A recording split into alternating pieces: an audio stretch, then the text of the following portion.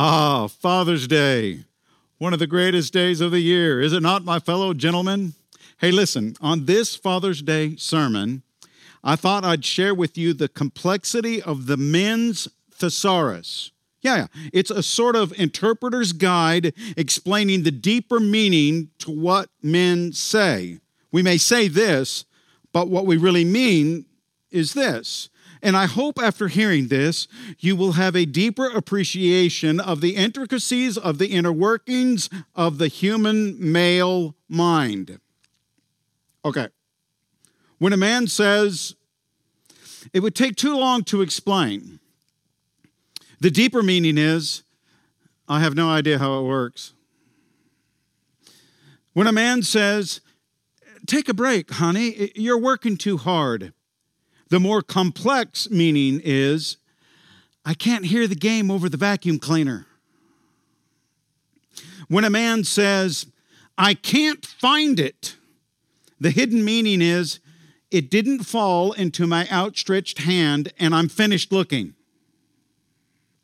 When a man says, I heard you, the deeper analysis is, I haven't the foggiest clue what you just said, and I'm hoping desperately that I can keep faking it so that you won't know. And finally, when a man says, I'm not lost, I know exactly where we are, the more complicated meaning is, no one will ever find us alive again. Okay, there are many more explanations in the men's thesaurus, but to go into that, I would have to forfeit my mail card even more than I already have. Suffice it to say, we men greatly admire you women for putting up with all of our foolishness. And with that said, I think God did some amazing things when He created fatherhood.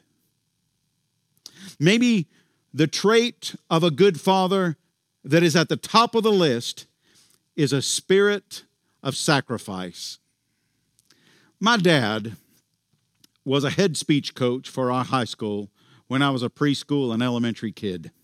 I can remember in elementary school, after school, going and holding the little cards for my dad as his speech students would time their speeches. I can remember the respect that all of the students had for him. And at one point, my dad was no longer the speech coach. And as a little third or fourth grader, I asked him, well, why aren't you the speech coach anymore? And he said, well, you know, speech meets are on the weekends, and I wanted to spend my weekends with you. You know, he won plaques, trophies, notoriety, multiple consecutive state speech coach of the year awards. But his personal recognition was not as important to him as spending time with me. As I look back now, I realize how continuing in that track of success would have opened many more doors for him, doors that would have included more money and more recognition. But my two little sisters and my little brother would be the beneficiaries of a sacrificial dad who was present, who was there. It's the trait of a good father. Another trait is being a good provider. You know, Dad and Mom decided being present and available was the priority. So to make ends meet, the family worked the garden together. The family raised beef and lamb and chickens together. Provision was achieved together. A good father is a good teacher. My dad excelled here. In words and example, he gently led us to the way of truth and understanding. The best teachers are constant learners, and Dad to this day continues to expand his knowledge and insight. A good father is a good encourager. Competing in school sports, I can remember many times looking up into the stands where he and Mom were seated and seeing my dad pump his fist, giving it that. It was all the encouragement I needed. In moments of life failures because of bad decisions, He was there with words of comfort and forgiveness and reassurance. But perhaps the trait of good fatherhood that I've grown to love the most is that Dad has become a companion. I can't tell you exactly when it happened. I think it was sometime after my freshman year in college. I ended up breaking my ankle, and so it freed me up to spend more time at home. And conversations naturally were able to take place more often. I remember one time we were discussing scriptures and we were talking about the role of the Holy Spirit in today's world. I asked him a couple of questions, and I can remember he answered, I just don't know about that. I just don't know. And my jaw hit the floor, and I said, Dad, do you realize you have never said, I don't know to me? And he said, yes. I said, why did you not ever say, I don't know, when I was in junior high and high school? And he said, I don't know. Maybe I was thinking that if you saw some of my confusion and some of my doubt, that would shake my faith. And I said, well, what changed now? And he said, I don't think there's anything that could shake your faith. Can you imagine the encouragement I felt at that? I'm still his son. I still go to him for advice, go to him seeking counsel, but somehow our relationship has entered a new dimension. I don't know how to explain it other than just to say that Dad is just a great friend. In thinking about this Father's Day this last week, my dad and his good traits, I wondered if I applied these 5 traits that popped out when I thought of him. I wonder what would happen if I applied these 5 traits to the one who taught us to call God Father, Jesus. He referred to God as Father more than any other label. What would happen? Seeing these traits in my earthly dad, are they as easily recognized in our Heavenly Father? Well, let me tell you, the short answer to that is no. No, these 5 traits are not as equally seen in our Heavenly Father. They are multiplied measures more seen in our Heavenly Father and every other earthly father as compared to God. Take that first trait of sacrifice.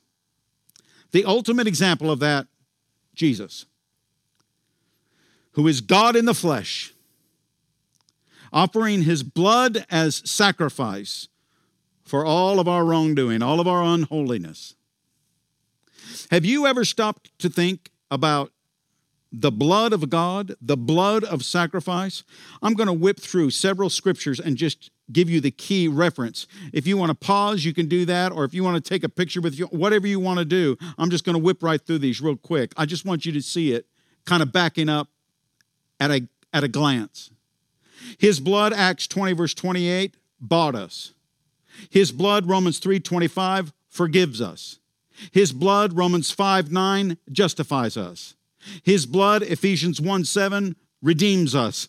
His blood, Ephesians 2:12 through 15, gives us peace. His blood, Hebrews 9:14, cleanses us. His blood, Hebrews 13:11 and 12, makes us holy. His blood, 1 John 1:7, purifies us. There is no earthly blood that can come close to matching that sacrifice. And what about the trait of provision? In Matthew 6, Jesus' most famous sermon, the Sermon on the Mount, he talked about not worrying about daily provisions like food and clothing, shelter. He talks about how God takes care of the birds and the flowers.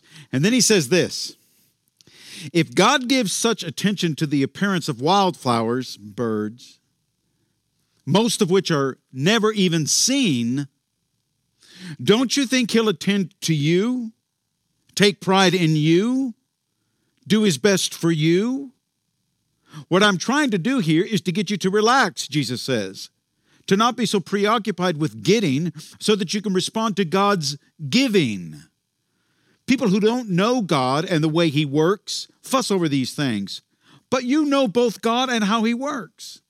Steep your life in God reality, God initiative, God provisions. Don't worry about missing out. You'll find all of your everyday human concerns will be met. There is no earthly source that can match the provisions of the Heavenly Father. And what about this trait of teaching? Psalm 94:12.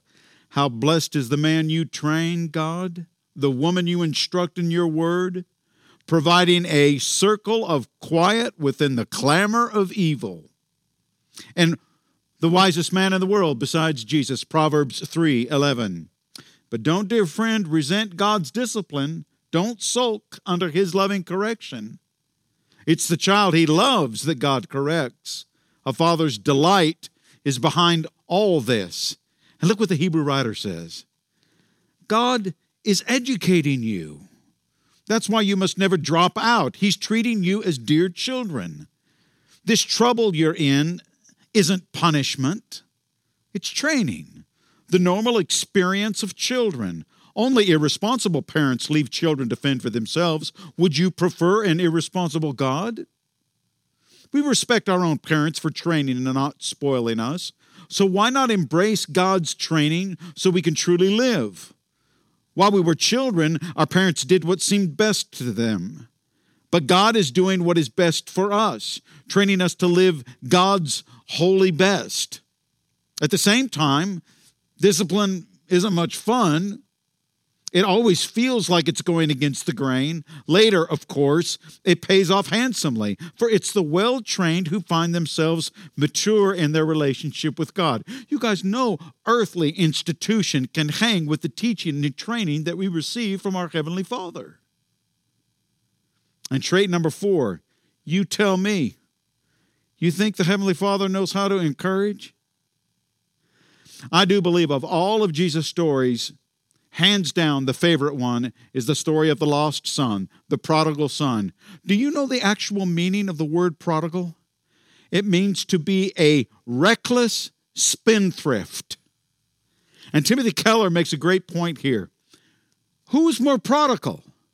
The young son who wastes his father's inheritance, or the father who recklessly lavishes his grace and forgiveness and takes his son back?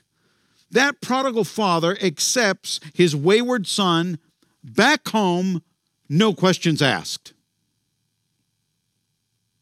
With regard to the many ways in which each of us have squandered away God's countless blessings and gifts, and yet his forgiveness is forever available. It's unconditional.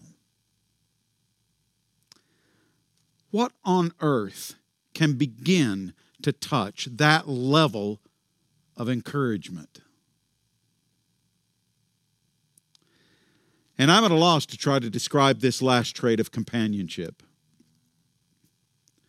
Friendship with the Almighty God? Really? Have we really been called to companionship with the Creator of the universe? To date, this is still one of the most stunning things I think Jesus ever said. It's John 15:15. I no longer call you servants, because a servant does not know what his master is doing. But I call you friends, because I've made known to you everything I heard from my Father. You did not choose me. I chose you. Isn't this what makes adoption so extraordinary? Adoption necessitates a choice. Every one of us at different times has left God alone, and we've gone our own way. But even in our refusal to choose God, He, most surprisingly, still chooses us. A school teacher was registering 2 brothers for school. She asked for their ages and birthdays, and one of the brothers said, "We're both 7. My birthday is April the 8th, and my brother's birthday is April the 20th. And the teacher, confused, said, "That's impossible." And the older brother said, "No, it's not, because one of us is adopted." And the teacher, without thinking, just blurted out, "Well, which one of you is adopted?" And the boys looked at each other and smiled, and one of them said, "Well, we asked Dad that a while ago, but he just said he loved us and he couldn't remember which one was adopted anymore. Are we getting a window into what is happening with God? You know, ever since Jesus came to live inside, somebody asked God, now who is that? Well, that's my son. Well, I mean, what's his name? Well, his name is Jesus. Well, I thought that was Jim Bob. Oh, well, Jesus is inside of him. He gets to a point where he doesn't even want to tell a difference anymore. Dr. Gene Garton wrote how a first grade teacher was discussing a picture of a family in her class. And one of the children in the picture had different color hair than the rest of the family. And a little girl in the class said, well, I bet he has different color hair because he was adopted. You see, I know all about adoptions because I was adopted. And one of her classmates said, what does it mean you're adopted? And she said, well, it means you grow in your mama's heart and not in her tummy.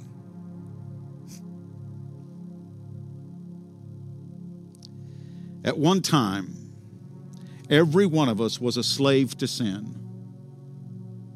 But Jesus paid the price through his sacrifice. And now provision and teaching and encouragement are our constant partners in this life as we journey to the next life. Why?